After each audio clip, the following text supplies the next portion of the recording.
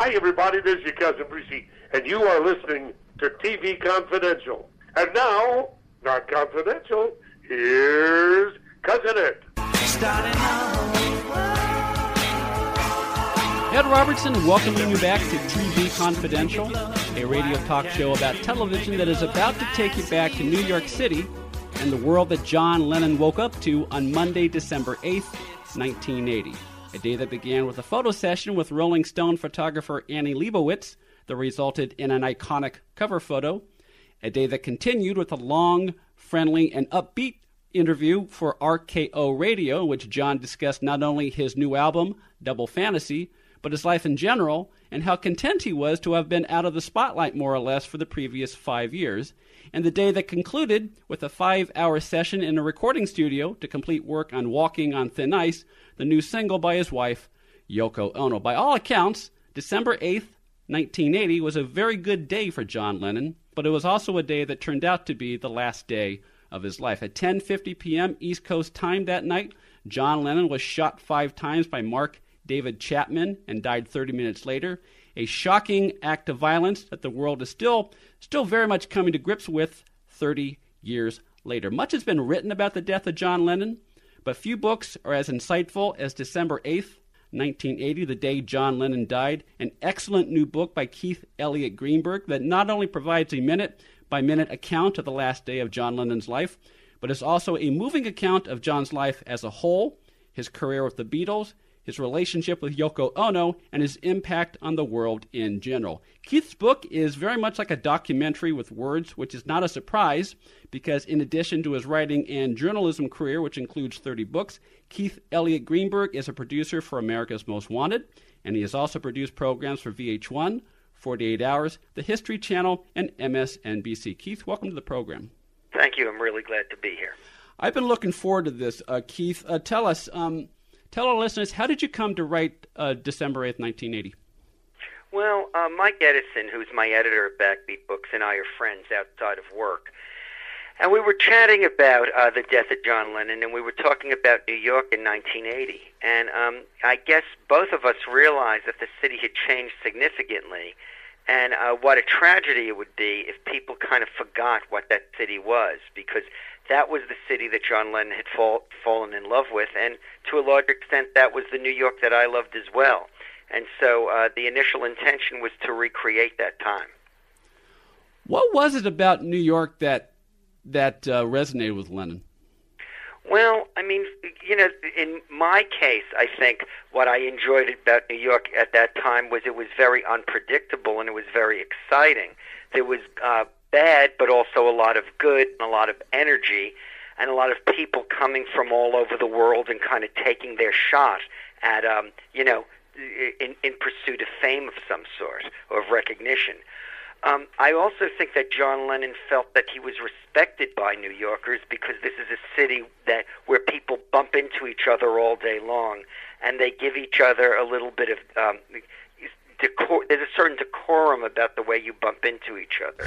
And I thought about this on October 9th when it was John Lennon's 70th birthday. I decided to go up to Strawberry Fields and take part in the commemorations. And when I stepped on that subway, there were plenty of people going to Strawberry Fields, but there were also people going to the Yankee game. The Yankees were in the playoffs that night. And there were people dressed as comic book heroes because Comic-Con was in New York that night. And I realized John Lennon was a significant part of New York, but he wasn't the only game in town, and maybe he enjoyed that. Yeah, I was going to say, it's been 10 years since I've been to New York, but it is just so vast. I mean, there are just so many people, and there are just so many places, and like Sinatra said, it never sleeps. So yeah, go ahead, please. Well, I was going to say, even someone as huge and recognizable as John Lennon could be relatively anonymous in New York. Well, I mean, look, as a neighbor said in the book, let's not be blasé. John Lennon was John Lennon, and everybody knew who John Lennon was. But I think that in a city like New York, John Lennon could go about his business and people understand. They see a lot of famous people in New York. They see a lot of important people in New York.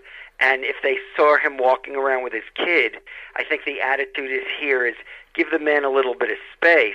The guy with his son, give him a private moment. There have been a lot of tributes and documentaries, both on network television and cable television in recent weeks, one of which was the documentary on PBS. I don't know if you saw it, Lennon, NYC. Yes, Lennon, NYC, yes. Yeah, well, there's a comment, I forget who made it, but he was talking about when Lennon first came to Greenwich Village around 1971. It's like, because it was at the height of the anti-war movement, and anywhere you go, you would have poets, you would have activists, you would have intellectuals. I would think that would have resonated with Lennon. I think that's true, and realize Yoko Ono's time in New York preceded John Lennon. She had been part of the Fluxus movement, a very cutting-edge art movement, before she'd even met John Lennon.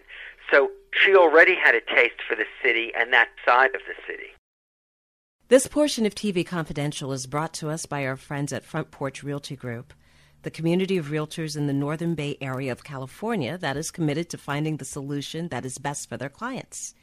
Whether you're a first-time home buyer or looking to sell or lease your property in Northern California, call 415-886-7411 or visit frontporchrealtygroup.com for more information on how they can help you.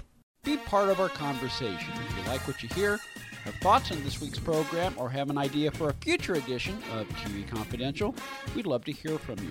You can email us at talk@tvconfidential.net, talk@tvconfidential.net. You can also message us at facebook.com/tvconfidential, x.com/tvconfidential, or at TV Confidential on Instagram. And if you're listening to us on the TV Confidential podcast, please be sure to hit the subscribe button. This portion of TV Confidential is brought to us by our friends at Front Porch Realty, the community of realtors in the Northern Bay Area of California that is committed to finding the solution that is best for their clients. Whether you're a first-time home buyer or looking to sell or lease your property in Northern California, call Karen Strain at 415-886-7411 or visit frontporchrealtygroup.com for more information on how they can help you.